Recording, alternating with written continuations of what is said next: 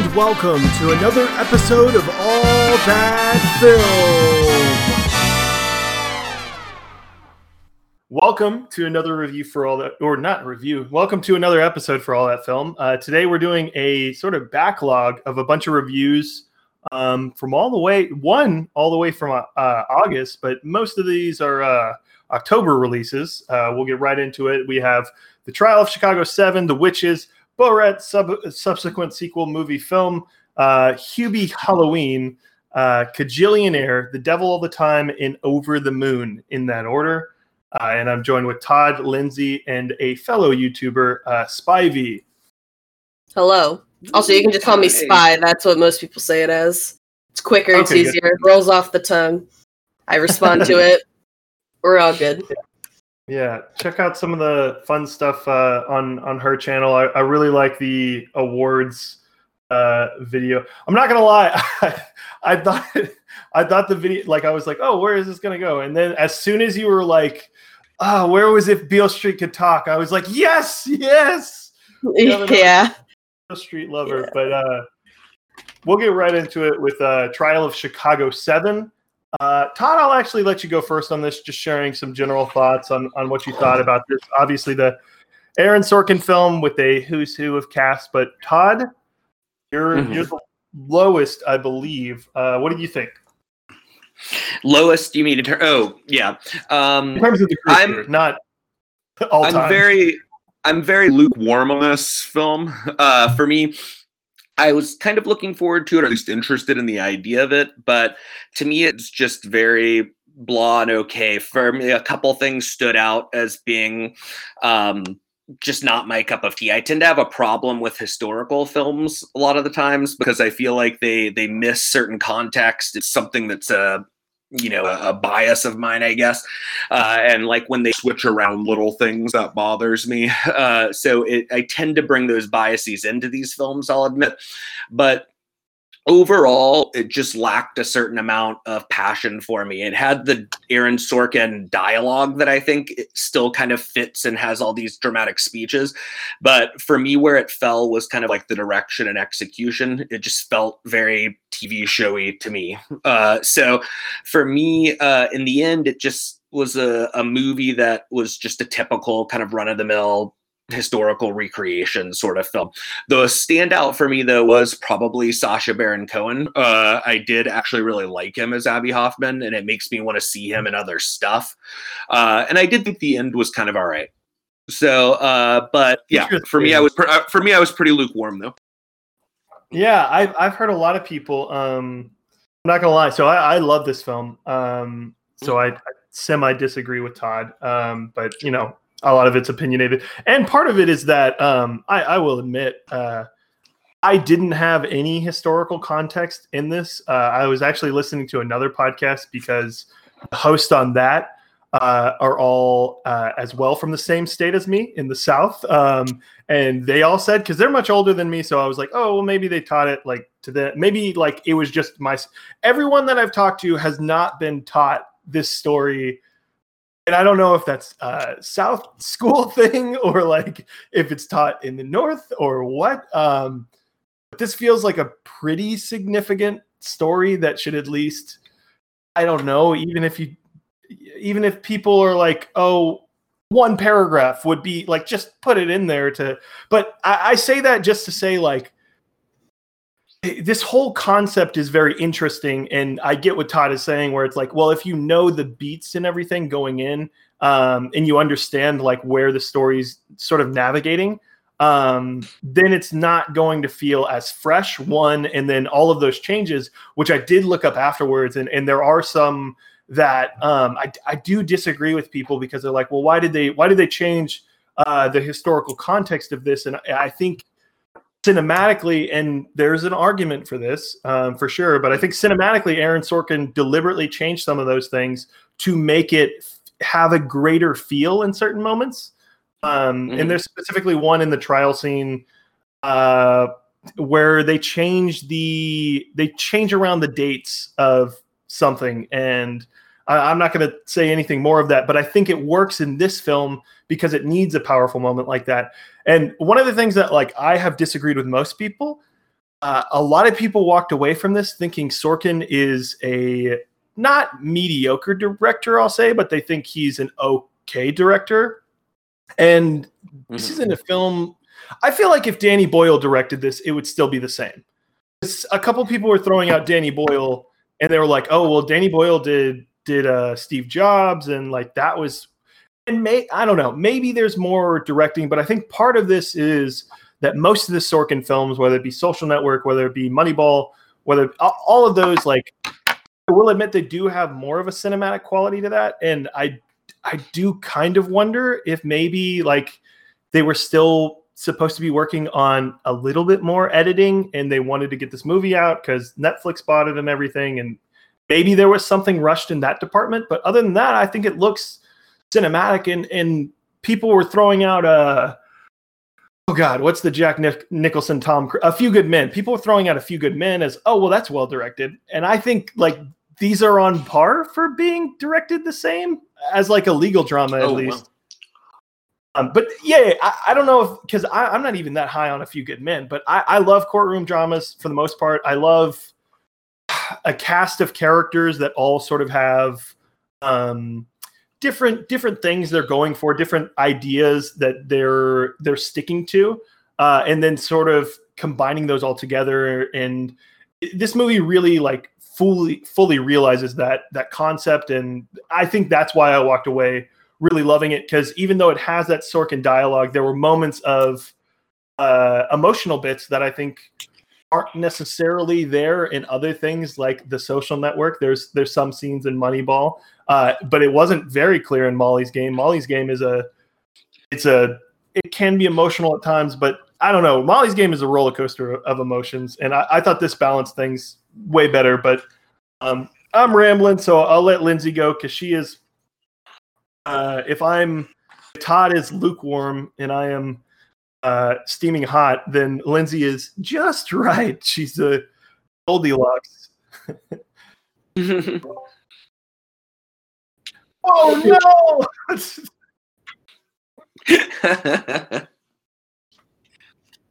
Am I? I think I'm pretty cold, actually. I didn't like. I mean, it was always going to be an uphill battle for me because I just don't like courtroom dramas that much. But then you throw in like Eddie Redmayne, and I was just like, I don't care what's happening on my screen. I honestly, I call these Wikipedia movies, where it's like you could read the Wikipedia article and get the same out of it that you would watching the movie, except you would get more out of it. But I was bored. We also watched this right after watching The Witches, so I was like, I went from masterpiece to this, and Can I throw out one question to you and Todd real quick? I don't know. Honestly, I just what were y'all's thoughts on like it's fine Spotlight if you like want to show your grandparents a movie and like. I think Spotlight is a better movie, but I thought Spotlight was fine. Okay. I didn't like Spotlight that much. Well, I think Spotlight's like in a similar group, if that makes sense. And I really love Spotlight. Yeah, Spotlight's fine. Like, it's not that I don't like Spotlight. But I think Spotlight I would never feels more cinematic a lot of times in some of the transitions. I don't. To me, it's just a better made movie, and that's what kind of makes the difference. That was just that's just my take. Yep. Can I throw out? There's just one other thing before we get to Spy. Todd, did you know this was going to be directed by Spielberg at one point? I did not. I did not. Yeah. That's fun little bit of trivia. That would have been interesting. Yeah, it was supposed to, because apparently they started development in like 2007.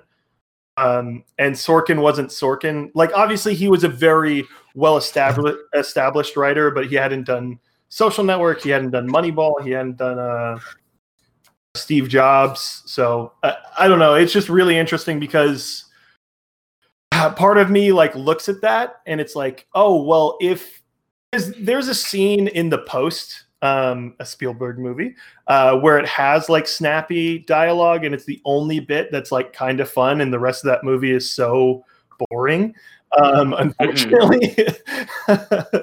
And I just think, like, I don't know, it would be cool to see that pair in the future. But Spy, what did you think on this film? Overall, I'm lukewarm with it, but I agree with a lot of what Todd said about it. I describe this as a serious film taking a look at one of the most high-profile cases in recent American history, and a Hallmark courtroom TV movie had a baby, and the baby is okay. Like in terms of personal enjoyment, I was just engaged by it. I was able to like watch the whole thing and be interested in what was happening. But I found the directing in particular very uninspired.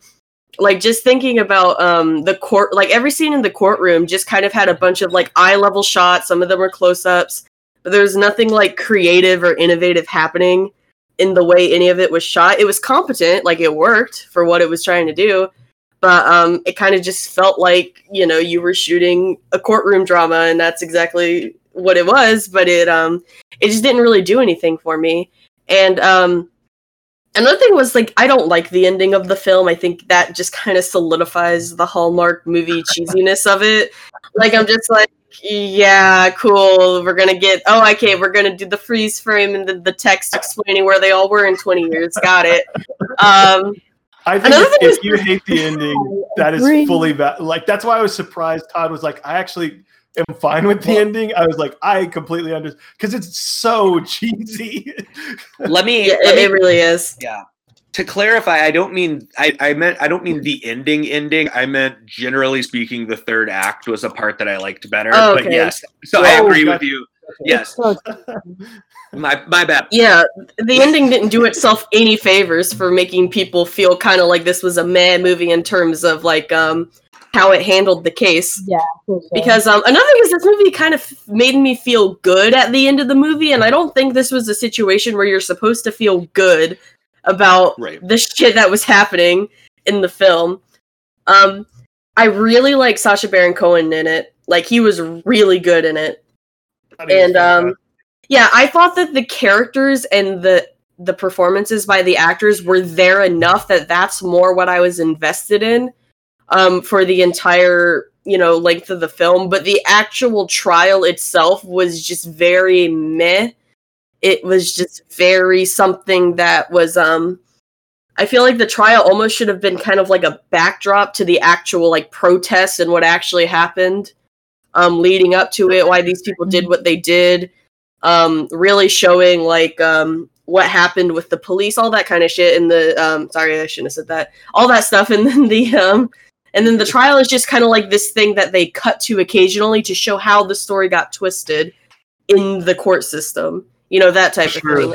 Yeah, it kind of feels like an afterthought in the grand scheme of like everything that's going on. I do kind of wonder that, because they kind of did that thing with Thomas Hayden at the very start where it's almost like he's having PTSD, and you're like, oh, well, clearly like they're going to show like a big thing that sort of happened. And then when they do show a flashback, it's kind of brief. Like, yeah, because it's going back and forth, and there's like a really good debate with him and Mark Rylance, but at the same time, it's like, oh, well, this is the important part of the movie, like the actual inciting event. And I think Sorkin, you're right. Sorkin was more interested in the legal trauma aspect of it. Yeah, he was. And that didn't, I don't think that did itself favors in this case. If this movie had like really focused on the actual events leading up to the trial, and the trial was just sort of there to show how much it gets twisted after the fact, I think that would have been way better. Sure. Yeah. I think honestly, go for it, Lindsay.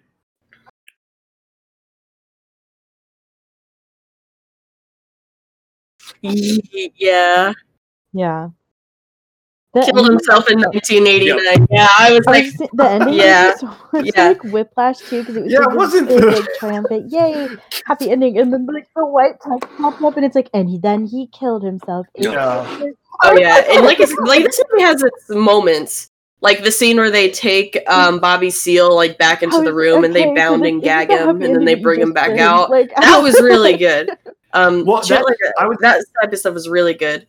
But Yes. throw out that actor in general. I'm not gonna lie, I was completely wrong about Yahya Abdul-Mateen because he was in Aquaman, and I was like, he's goofy. But in fairness, a lot of people are bad in like Willem Dafoe is not great in Aquaman. everyone is bad in Aquaman. That's not an argument. Killed my mother. But yeah, no, he really impressed me with his role. Honestly, if I agree. If someone watching this wants to make a Bobby Seale biopic, I would be very pro that because I think the dude kills it in this role. And I was just gonna throw out he's about to be in Mad Max, Aquaman 2, The Matrix, and Candyman coming up. I mean, I don't know. I just feel like this is gonna be. Yeah, I'd like to see I'm more really interested now. Yeah, he was really good too. Him and Sacha Baron Cohen were probably the two best, in my opinion, in the movie. Those were the two. I was going to throw out, Frank Langella, just because he is so despicable. Like, and I feel like there's a couple people that like can be that villainous.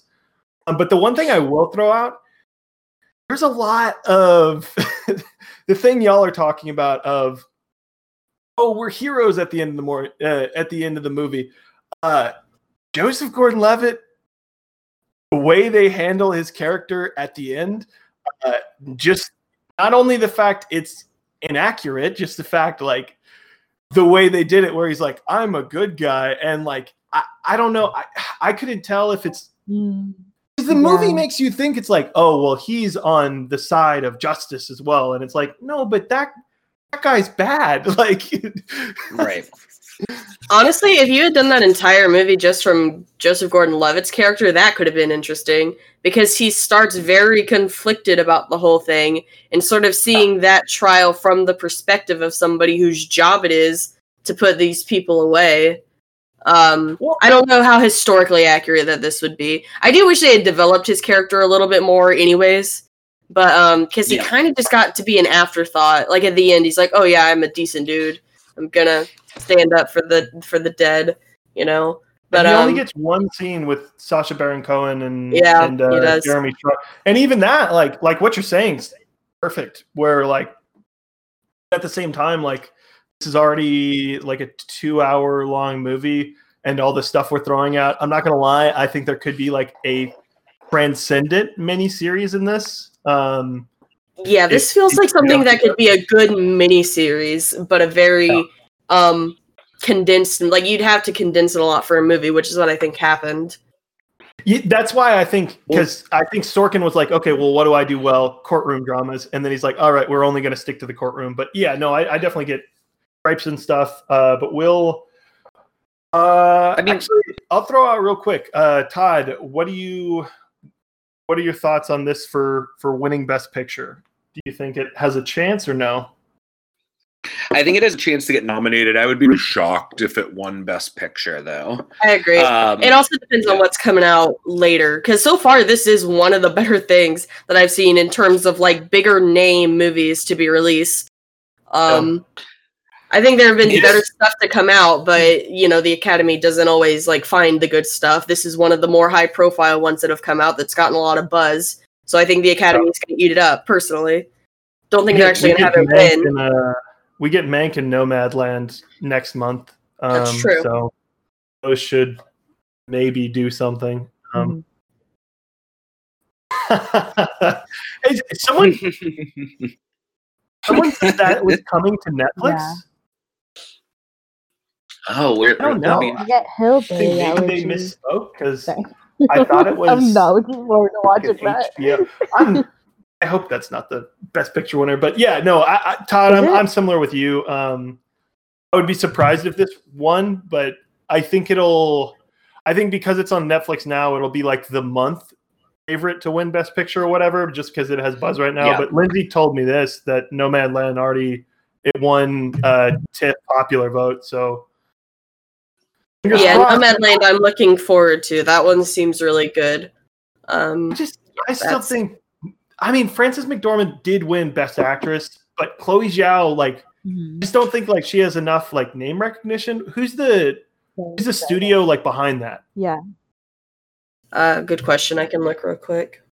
Okay, because that ultimately, like, who's pushing it? Because like if Nomadland were A24, I would immediately be like, nope, no chance at winning Best Picture, because they're gonna split up their nominees and nominate First Cow for Best Picture as well as all their other movies. And Lindsay, I know. Oh, Searchlight. I think they've won a Best Picture recently, but we'll talk about another awards contender. It's Searchlight. What Lindsay is calling the Yeah. Best Picture lock of the decade in Witches.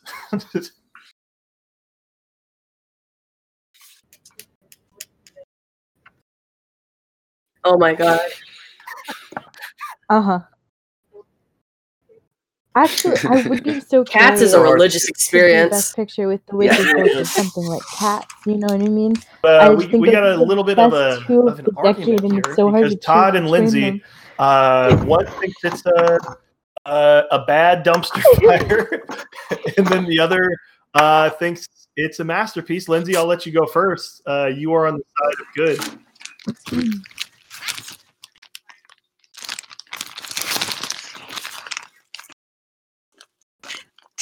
Todd, are you shuffling your notes? Well, I just think that sometimes I think Todd's shuffling his notes to eviscerate you. That's what it sounds You're really like. cold, and you're like, "Wow, that's a dumpster on fire." I love that dumpster on fire.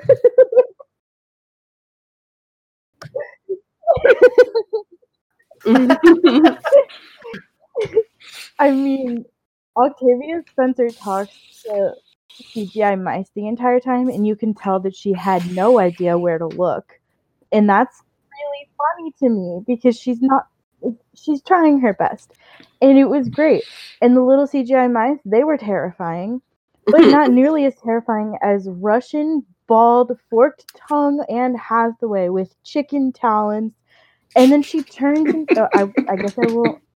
Now, Lindsay, real quick before we let mean old man Todd talk about this movie, the performance of the best role that I've seen. would you consider Chris Rock's chances of winning Best Supporting Actor for his role as older hero Mouse?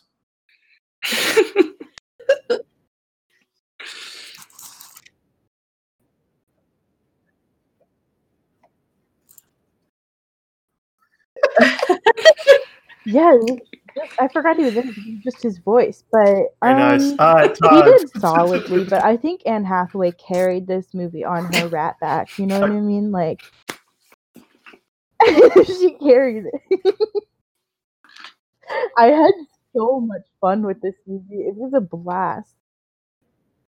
Every time because like they did like humans to animals transformations, and I've seen that in many movies because I've seen so many werewolf movies, and for some reason this was more horrifying than anything else I'd ever seen, and that's including Craig. Oh my god! Like seeing a little girl turn into a chicken will haunt my dreams for the same rest quality of CGI too, I presume. It's the cover on Animals. Yes. Todd, you get your time like the cover of Animals, but in the So I also agree that dumpster fires can be fun. Exactly. I just think this is a dumpster fire that was very unfun, because for me, those things you've said are true. Those are some of the best moments. But watching Octavia Spencer talk to mice, CGI mice, is fun for me for like a minute, but you get an hour and 10 minutes of it. And it's like seeing Anne Hathaway with her mouth exploding and her bald heads talking in weird voices is kind of funny, but you can just look at the memes or the GIFs online. You don't need to watch this because you see a lot of it. And for me, it was, I have to be honest, it was just a horrible experience. I hated this movie so much.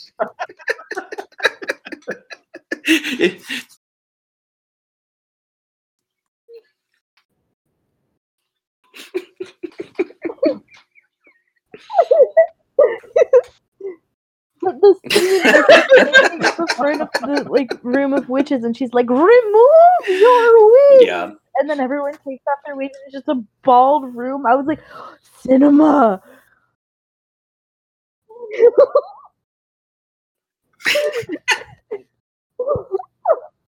We also watched this.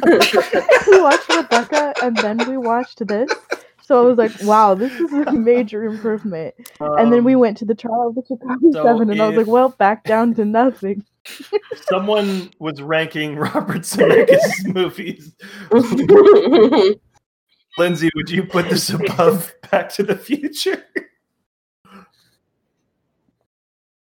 Or the second? Or the third?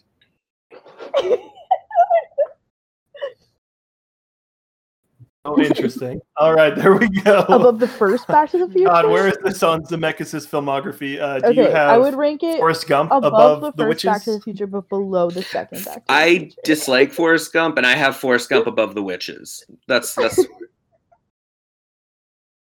I like Forrest Gump, and I won't. There's been a recent wave of slander. I think guys know the Robert line- Zemeckis. The Witches is better than Forrest His Gump. best I do wanna movie say is that. his best movie is that movie they show in the middle of I'm Thinking of Ending Things. So if you if you he's having a great year. My personal favorite is Uncanny Valley Nightmare: The Polar Express. Oh That's my got to be God. a Oh top man. contender for me. He's having a great year. So many memories of Pajama Day in elementary school where we drank hot chocolate and watched Polar Express for some reason. We actually Dude, had to Jesse go, Hunter, though. we That's had to a go great ride one. the train. Not the Polar Express train, but we had, forget which Just one it was. anything. Yeah, we just had to go on a train Yeah, and he's then been we drink making the horror hot movies cocoa, all and I was like, time. it's not the same. It's not Polar Express. I remember one time in like second grade, a fire alarm went off. So we were all in our pajamas and it was freezing cold because it was winter. We had to stand outside for like an hour. We had, you're bringing this up, and it brought a memory to me, and I'm sure anybody listening to a Witches review, I'm very sorry that we're here right now. But we did have Pajama Day, and I remember distinctly. So we had a school that was kindergarten to sixth grade, and I think anybody reasonable, like depending on what type of pajamas, you can wear pajamas until like fourth or fifth grade, and then you wear like normal or pajamas, if that makes sense. There was a guy that wore a red onesie all the way up until sixth grade, like until we didn't have Pajama Day. That man is a legend. Are you kidding me? Yeah. Nice. I was like, I hope I'm the only one wearing pajamas. I'll assert dominance over everyone else.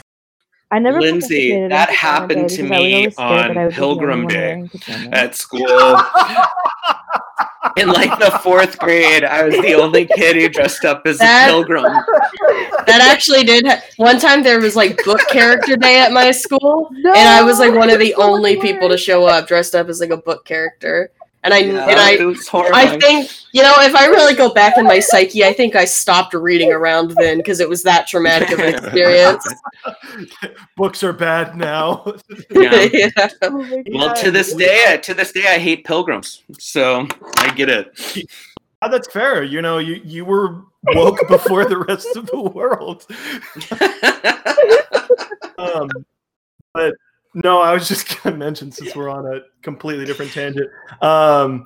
In third, I forget if it was second or third grade, but we had to do a dress up as historical figures day, and they had all these names in a hat.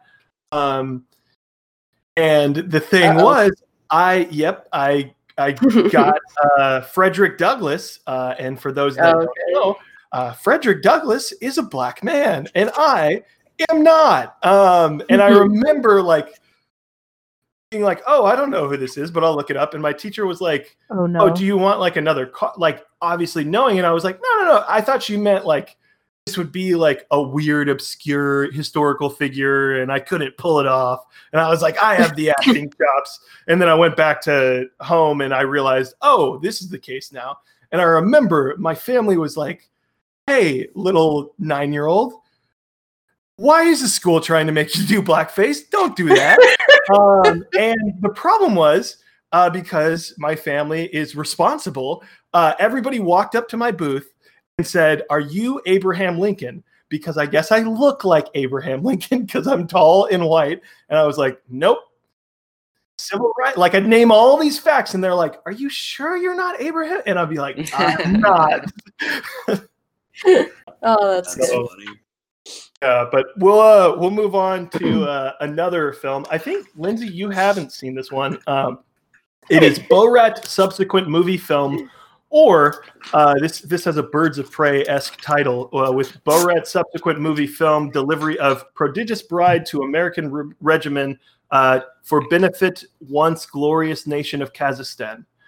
So yeah, similar to the original Borat, and obviously it's been, I think Borat came out in like 2007, I want to say. 2006. Oh well, the first one's I regard the first one as like a masterpiece because I didn't even watch that. I obviously wasn't old enough to watch Borat. Yeah, it was 2006. Yeah, I haven't seen that.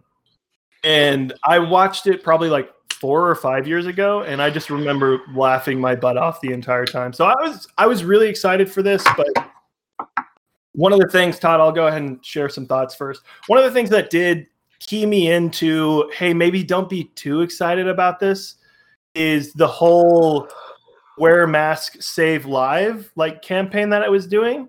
Because obviously I'm a known anti-mask. No, it's mostly because that felt like a very topical joke, whereas Borat, like a lot of those jokes still land because racist white people in the South are still racist white people in the South. Unfortunately, I guess. But a lot of those jokes that he makes are situational humor, and it's not modern day times. And I don't know if they made this movie because they were like, oh, well, it's an election year, and we have this whole coronavirus thing we can kind of play on. But it did feel rushed to me in that regard. And I actually couldn't remember this. Todd, was the daughter in the first movie? No. Okay. That's what I thought too. She's interesting, I guess. Like it's a different dynamic, but there's a lot that this movie goes for that I wasn't necessarily as for as compared to the first film, and I still wound up liking some of the jokes. It's still Sacha Baron Cohen has not lost his edge as Borat, if that makes sense, and he's willing to do crazy things. Now I do wonder, because Borat was a huge sensation. Who doesn't know who this guy is at this point? Like, you'd be surprised, honestly. Like, yeah. I mean, some people don't, but I think that's why. And I think that's why they needed the daughter too, right? It was because the daughter gave them access to things that they weren't able to do otherwise. But I do understand your point there. Did you want me to talk, or are you ready to go? Yeah. Just overall, I'll just go with overall. I thought it was fun for the most part, but it's a letdown if you're expecting a sequel to Borat just straight up. But what did you think, Todd? Well, yeah, I rewatched the first one. I hadn't seen it since the theater, believe it or not. So I rewatched the first one, and I really liked it, and I found it enjoyable. And you're right that a lot of the messages stay. I'd say about 70%, 80% of that film still feels good. You know, like it's still funny. It works. It's really, it's impressive. This one should have, somebody said in the chat room I was in that this could have just been called the 2020 special, and that would have made more sense. Because you're right that I actually fully agree with that. Yeah, it's so much more specific. It's so much more topical. But along those lines, I did really enjoy it. Like, it's a film that, even though I don't think it has the lasting impact, I did enjoy watching it in 2020. And it'll probably, for at least a couple more years, be kind of interesting to me to look back on. But yeah, it's not quite as artsy. The one thing I will say is it's hard to talk about it without getting into spoilers, but there are some really surreal moments. Like there's a rally for people who don't believe in COVID scene that really just, it's just interesting. It's the sort of thing that you could only really capture with this form of filmmaking. And without getting too far into it, Rudolph Giuliani comes very close to something very bad. And it's the way they capture it. I mean, there are just these moments in these films that will still stick with me. So it almost reminds me, it's like a better version of something like the Jackass films, where there are these moments that hit you like no other cinema can hit you. So I really appreciate that about it. But yeah, it's not as artistic and enduring as the original. To go off that, definitely like This Is No Dirty Grandpa type second wave of someone trying something, you know. Sure. But I really, whoever said that, I really like someone saying, oh yeah, this is more Borat, the 2020 edition for sure. And I think if it were called that, I think because this year is just so big in a lot of like what's going on, it could work in that regard as like a little time capsule. But yeah, I don't have too much else to say. If you like Borat, you'll like this. Yeah, I'll just say as somebody who like didn't see the movie. But I think if you take a look at like the American political landscape of 2006 and then compare it to the American political landscape of 2019 and 2020 when they would have been making this, I think that might be where some differences will start to impact, you know, the overall final products of the film, which might be why it feels a little bit more like Borat, the 2020 special. Feel free to tell me I'm wrong, because like I said, I'm just spitballing here. But very different political climates in which both of these movies were made. So it doesn't it wouldn't surprise me knowing that the sequel is more specific, if that makes sense, and not as broad. Sure. Yeah. All right. Well, that's about it that I have for that. I think this is another one that Lindsay and Spy have not seen. And Hubie Halloween. Don't worry, we'll get there. We'll get to something I know. we got Kajillionaire next. Then you guys can. Or Lindsay, did you see? I've seen it. Yeah. Dang. But me and Todd have seen Hubie Halloween. Todd, I'll let you go first because I got to go first last time, and you get to talk about The Sandman. I do not. I just admit it. I don't understand the appeal of Adam Sandler. So I try. Ooh. I know this is so unpopular amongst the people I talk to, but I don't find him that funny. But I still watch them all to give him a chance and try. And I didn't think this was the worst of his films, but I did not find it very good. It's just this kind of like weird character where he talks funny, almost like he's got some sort of developmental disorder or so, you know what I mean? Like in the way that his character is presented. I'd say this one is kind of odder than some of his other like character like clicks and things that he does, different accents he puts on. That did stick out to me, but go ahead, continue. Yeah, and I don't know. Everything about it just felt like fine. It just felt like it kind of happened. Like when I watched it, I genuinely don't think I laughed a single time. It didn't really make me angry in any way like some of his films do. And that was mostly it for me. I thought the character was just very strange and not that funny. But I am, like I said, I have a problematic relationship with Adam Sandler comedies. I love him in dramatic works. I think he's a really good actor. But these films just oftentimes for me feel just kind of like quickly made, phoned in films that are just excuses to hang out with his buddies. And, you know, like, honestly, like, get excuse. Well, good, you know, and my point is good for him. I don't wish him anything bad. Good, make that money, but he's just not for me. Yeah, no, I get it. I'll throw out this. This actually I'm going to disagree with you a little bit. The voice Sure. did really bother me, specifically for this movie, because it's just one of those perplexing things that, like, Adam Sandler, like, what are you going? Because normally, like, he does those voices, like, jokingly as a character. Like in Happy Gilmore, he'll do a voice when he's talking to a golf ball, and it's like, oh, well, that. And one of the things that I was talking to someone about, is part of the problem with Adam Sandler is he films probably like his day-to-day joke routines with people. So it's not the best jokes. It's all of the jokes. And I'm sure if you filmed me for an entire day and then took all of the jokes that I say, which I do goofy voices occasionally for jokes, I'm sure any reasonable human being was like, oh yeah, only like 10% of that was funny. At the end of the day, it's just like, this guy is funny like when he wants to. I really liked Rashida Jones, or not Rashida Jones, Maya Rudolph in this film. I thought she was used well. And I kind of liked Steve Buscemi and Rob Schneider. I thought Ray Liotta was weird just to have in general. Yes. And the whole plot, I'm not going to lie. So there's a whole, Todd, do you think anybody cares about spoilers for this? I won't spoil this, but there's a whole plot line that is about Hubie being afraid and being bullied.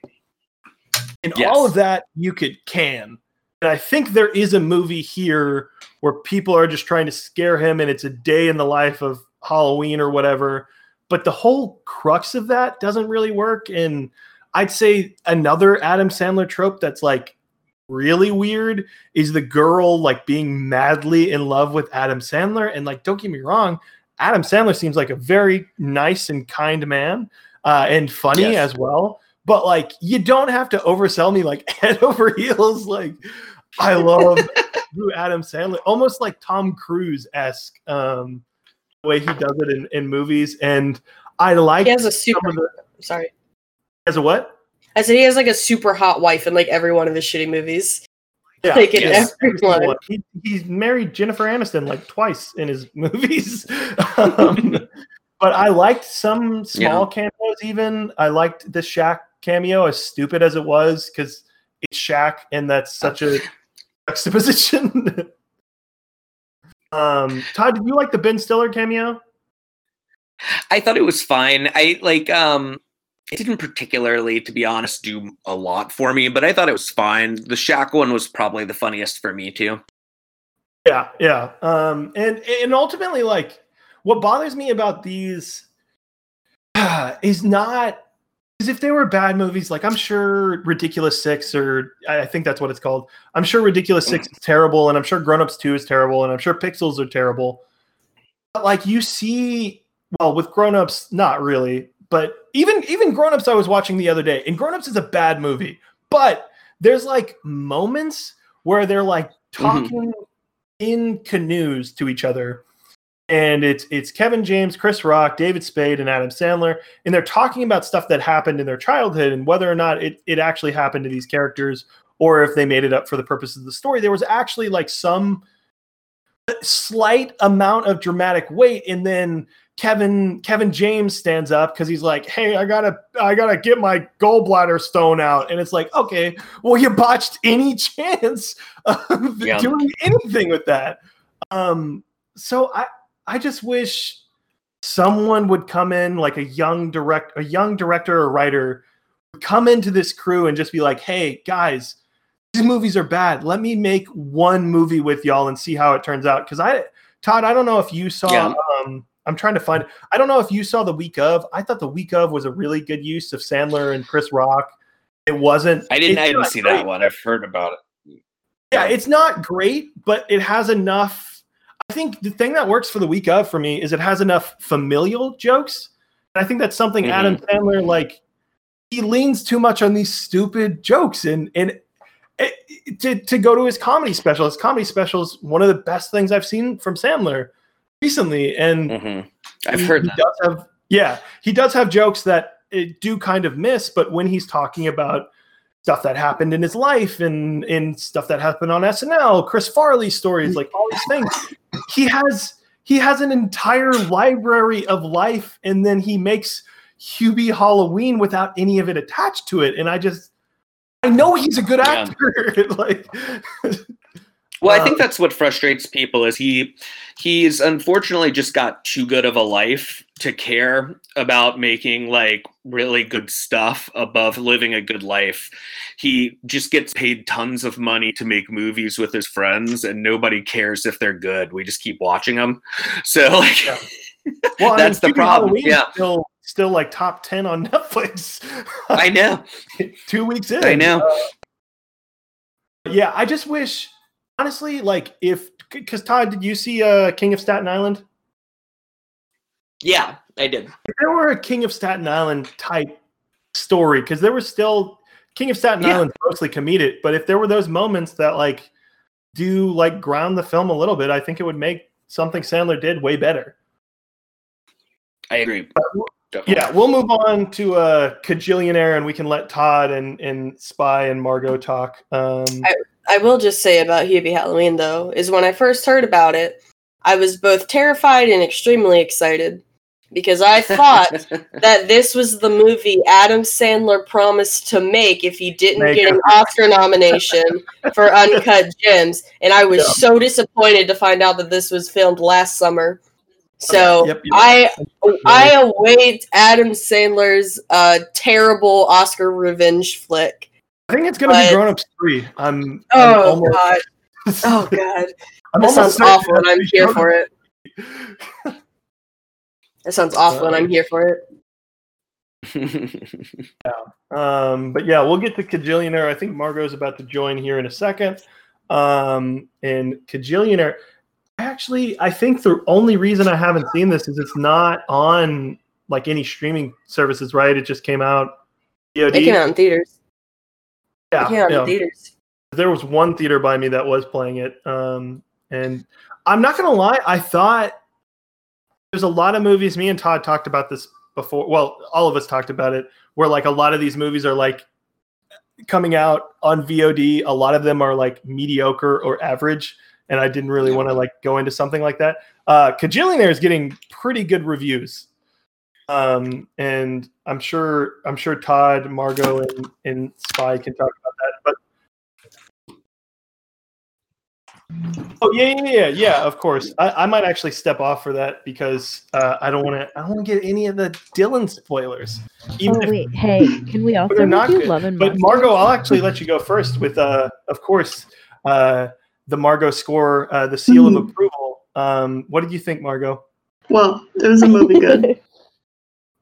All right, Todd, what were your thoughts on Kajillionaire? Do you attest to this movie good type level of quality? Yes, I do. I really liked this film a lot. It surprised me. I watched it like the morning it came out on VOD, and I didn't really know what to expect, but it's so weird and beautiful and engaging for me, at least, the whole time. I found the family to be so bizarre. It was really interesting to watch them the whole time. I loved where it went at the end without going too far into that. And I was a big fan of it. Nice, awesome. Spy, what did you think of Kajillionaire? I liked it, but I'm a little bit more lukewarm on it. I definitely thought that it was pretty good, but I also at times found it kind of like confusing, and I kept being like, oh, are they going to do like this? Because that'll be interesting. And then they like didn't do it, and what they did do was like way less interesting to me. And I was kind of like, oh, that's kind of unfortunate because you had a real opportunity to do something else, and then it's like... Sure. So, I like the characters. I like the gayness. I like all of that. Yes. I like listen, anything gay I'm here for. But of course. It just kind of felt a little lackluster to me in some ways. So like I was very confused as to why like old Dolio and Melanie didn't like really start scheming more against the parents. I thought that was going to be like a subplot where the two of them kind of start to think about ways on how they can like expose the parents in a way, and then it would be like in conflict when they later seemingly like come around and act like, you know, they're all here for it and they're going to be nice and good and do better now. And then they just kind of piddle around for half an hour. And it's like good character stuff, but I just kept kind of being like, hey, there's like this other plot that was happening. I kind of want to see you guys do that a little bit. But like I say, I would still recommend it because I still think that it's got enough in there that it's worth the watch. I was just a little bit like, it was good. I enjoyed it. Not the best thing ever, though. Yeah, gotcha. Todd, just curious because you sounded a little higher on it as we talked about. What like worked really well for you? Because I saw crime drama. Is this a little heisty? Is what I'm hearing, or there's elements of that, but I actually really liked. I just have a difference of opinion, I guess, from Spy on this particular like issue, and that the part I think we were talking about, I do like the subplot idea that you discussed. Like, it sounds like it would be good, but to me, seeing them just kind of putter around and meander around together, and seeing the daughter really trying to like reconcile how she felt about her family and like all the control that they exerted over her, I just found it really interesting. So like some of that character development stuff were actually the parts that I ended up really enjoying. But I understand it's all just opinions here.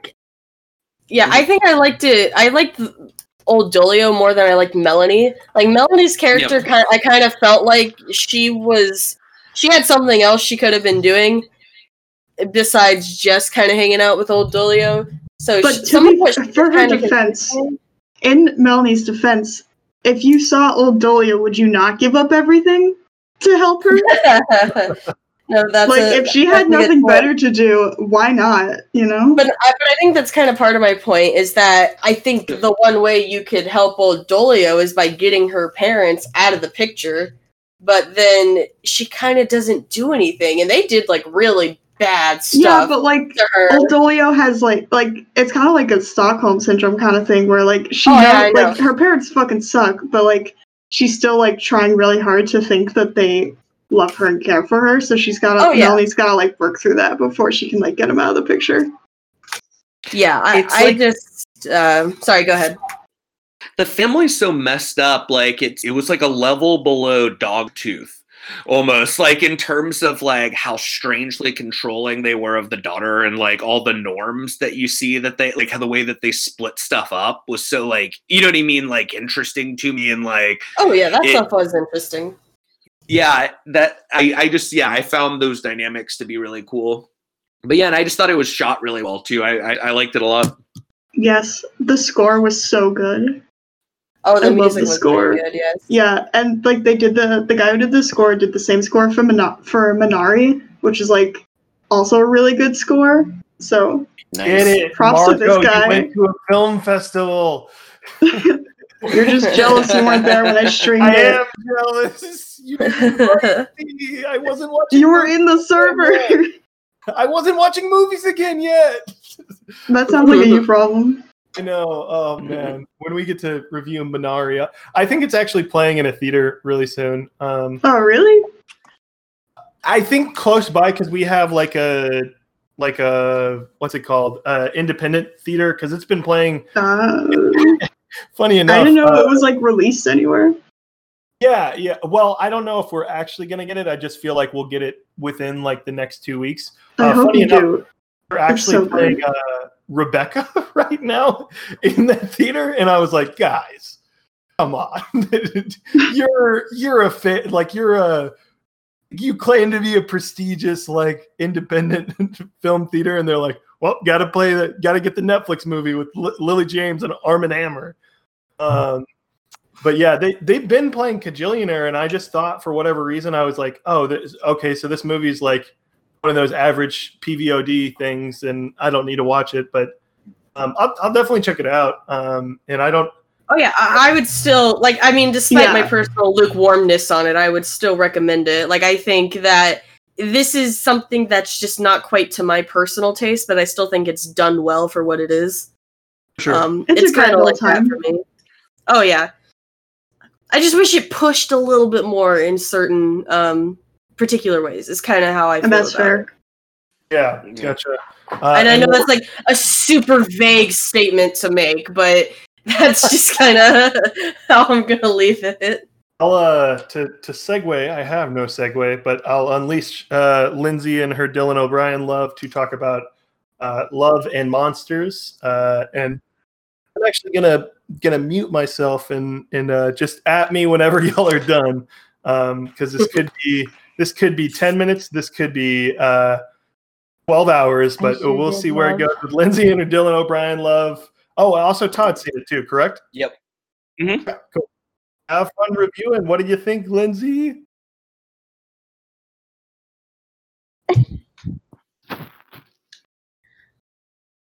Yeah, Todd has seen it. So it's not just me. Well, I've never felt so vindicated because it got good reviews. Other people like this movie. It's finally not just me enjoying a Dylan O'Brien movie. I just am so happy for him that he's finally in a good movie. But yeah, I liked it a lot. It just felt so nice in a way that was comforting.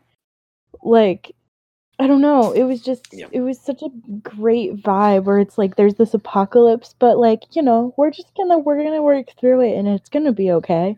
And I was like, I love this attitude. I thought all the monsters were fun, and I love that like he meets people on the way and that they just like kind of don't come up later. Like it's just part of their journey, part of his journey. I mean, I thought that was really cool. Like there was like different phases of this movie with people who helped him. Yes. I thought Boy was super cute. And it sounds like you're crying again. Mavis, where she shows him his parents and then he cries to her. Well, I thought that was like so. I'll also endorse this movie because I really enjoyed it. I thought it didn't really stand out to me ahead of time. I didn't know much about it, but I agree with you that in this like depressing times, it felt really like hopeful, and it's just a really wholesome film, and good, like nice things happen, and scary things happen too. It's like a fun little adventure. I think I would have I loved it as an adult. I think I really would have loved this at like age 10, 11, 12, even like it was just a really fun film. I thoroughly enjoyed it. I agree that the monsters looked pretty good, and Dylan O'Brien, he was good. He was great in it. So for sure. I know, good for him. I think. Mm-hmm.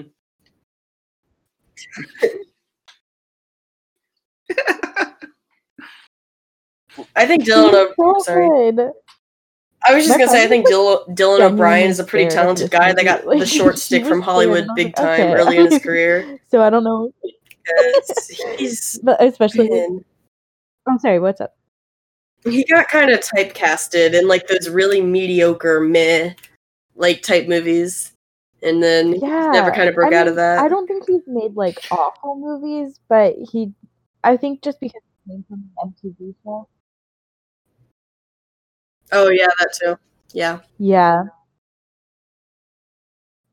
I also feel like his career kind of halted for a little bit after his accident on the Maze Runner when he broke his face. So I feel like that kind of halted his career for a while, and then American Assassin didn't do him any favors. But yeah, I really hope that this one, and he's got another movie coming out that looks really good, but I hope that that's like a good trajectory for him to be on. Yeah. But yeah, the scene where like Boy runs and hides under that duck thing, and the monster's like underwater. I might have stood up during that scene. It was intense. It wasn't scary, but it was very intense. My friend was screaming at that scene. She thought it was so and that's scary. what I like about the movie. It's just it was an adventure film, and it has a little bit of everything, and it does all of the little things like pretty well for the most part. It was it's good. I definitely recommend it.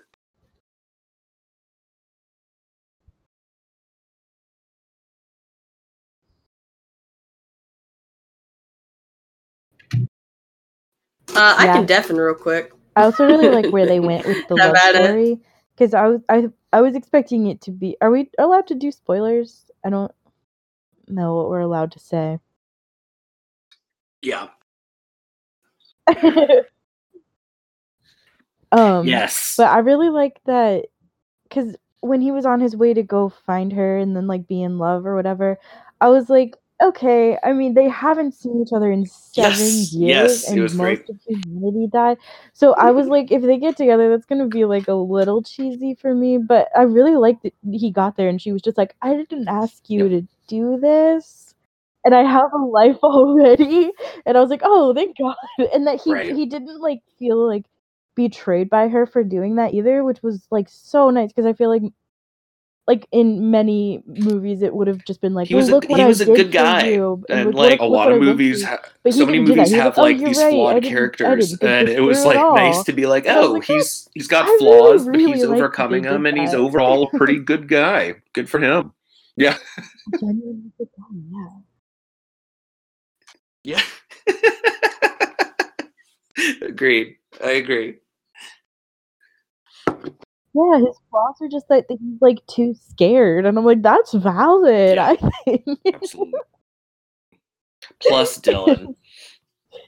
Yeah. Oh, I love this movie. I mean, it was basically a road movie, and those are my favorite. Oh, I know. Movies, plus Dylan. Agreed. Yeah. And the big crab at the end. That was sweet too, where it's like, not every monster is bad. I typed come back in so they can come back in. Okay, I think that is it. We are more love than monsters here at All That Film. Hello. Okay, cool. I'm back.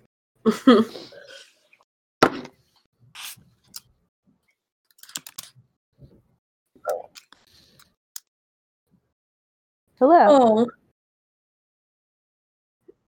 So my nephew, he's 2 right now. Next week. Children are FaceTimed me the other day. Children are hysterically, and I was like, "What is wrong?" And he was like, "It's not my birthday." Like, no, not yet. It was so funny. It was the funniest conversation I've ever had because he said that, and I was like, "It'll be really soon." And then he was like, "Mama and Daddy won't even let me." And I was like, "They won't let you what?" And he was like, "I don't know." A legend. And I was like, "Oh, okay." What a legend. I was like, well, 2-year-olds or something, that's and for he was sure. like, "I want to hang up." And then he just hung up. I have one more. We can do. Actually, we might wait to do the double all the time just because I haven't seen apparently the crux of the movie, the Tom Hollands and the Robert Pattinsons, funny. The Spoodermans and the Batmans. Yeah. Thing. Yes, actors in other movies, yes. Yes, very nice.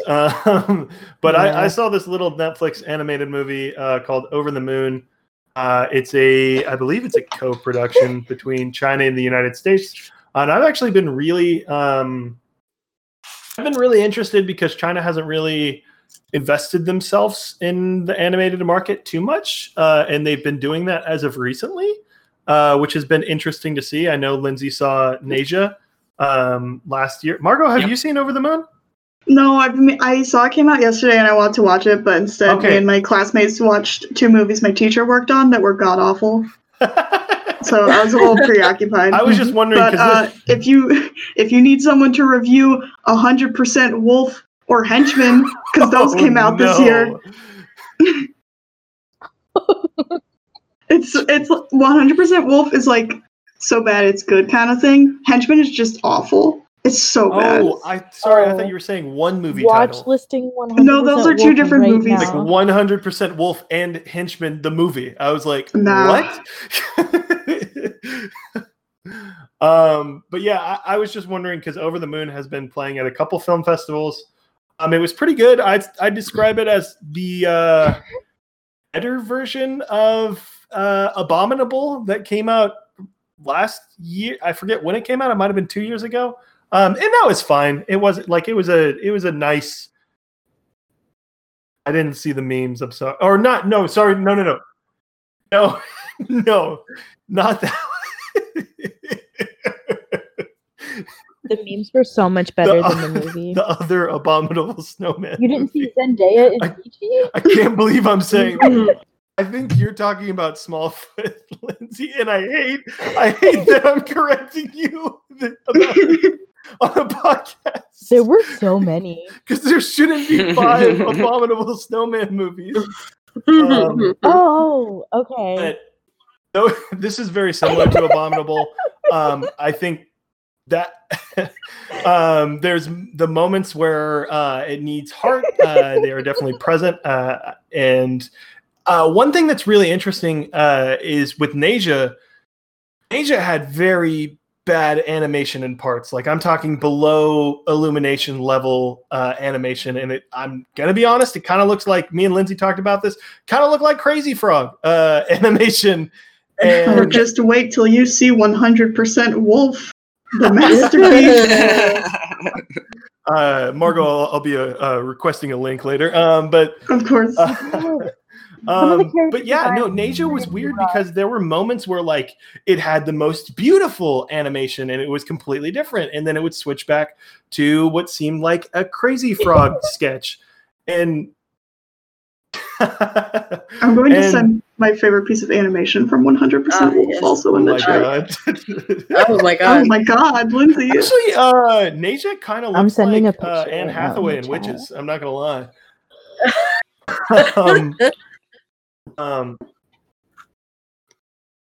Yeah, where it had the moments where Nasia would go into like his Super Saiyan mode or whatever, God, and it would look incredible. And I'm like, wait, because there's a similar thing. Like I think it's Monkey King with Jackie Chan. It's an animated movie where I saw like a still image of it, and I was like, this is some of the most breathtaking animation I've ever seen. And then I saw other stills from the movie, and I was like, that looks like Dougal from 10 years ago. Like, and that's kind of the case here. I think the lower ends of the animation are much higher than those other two I'm mentioning. And the high tier of the animation, the colors are brilliant. It honestly kind of reminds me of this Hasada film. I'm trying to think of Summer Wars. In that, I think they traced with red for like their borders and everything, and it looks very similar to a lot of the scenes on the internet in Summer Wars. Sorry, Lindsay is spreading the witches propaganda in our chats. But yeah, over the moon. What's up? Is it the actual like animation itself, or is it like the visual and the lighting that is making it look so? The models or the animation? Okay. What is it, I need to know. Is it like is it just the style, or is it actual like the movement is also really weird? I think it's the style that's wrong with it, because they're still trying to figure out CGI animation, and they're very much like, whereas like anime in Japan is, some of them are embracing CGI, and even some that like have CGI pieces in it, it looks weird. Like Attack on Titan had a big action set piece with the CGI thing in it, is all I'll say, and it looks bizarre. And even like I was rewatching Avatar: The Last Airbender, and all the Fire Nation like vehicles are all CGI, and like I was just like, but why? Like the whole rest of the show, and I'm sure it was to save money or whatever. But no, it's probably easier. Do you want to animate a car? It is. Do you want to animate a car? I don't want to animate a car. See, there's a way to incorporate 2D and 3D well, and there's a way to not do it as well. It definitely saves time if you just plop the model in there and try to visually match like the textures to the rest of the show. But then you can also do kind of like what they did in the Iron Giant, where my cat's playing with a plastic bag. Sorry about that. But you can also kind of do what they did in the Iron Giant, where they make the 3D model and then they integrate it seamlessly by drawing on top of it, essentially. Didn't they do something with and I forget which way, I'm sure both of you know, but didn't they do something with Klaus like that, where it was like integrating? Klaus is an integration of 2D and 3D. They were pretty revolutionary in doing that. Yeah, they did like 3D techniques for 2D animation. Gotcha. Yeah, it's crazy. I think the one thing I will say with like China for animation is like they are fully going into like CGI 3D stuff, And I will say, like, I will take a bunch of studios trying to do this than just being like, oh, we have Disney and Illumination, and that's all 3D CGI animation is going to look like from here on out. So I do like appreciate, because it does look different. And I think like 10 years down the line, the animation is going to be only breathtaking, not like, oh, well, half of it's great and then the other half is it's okay.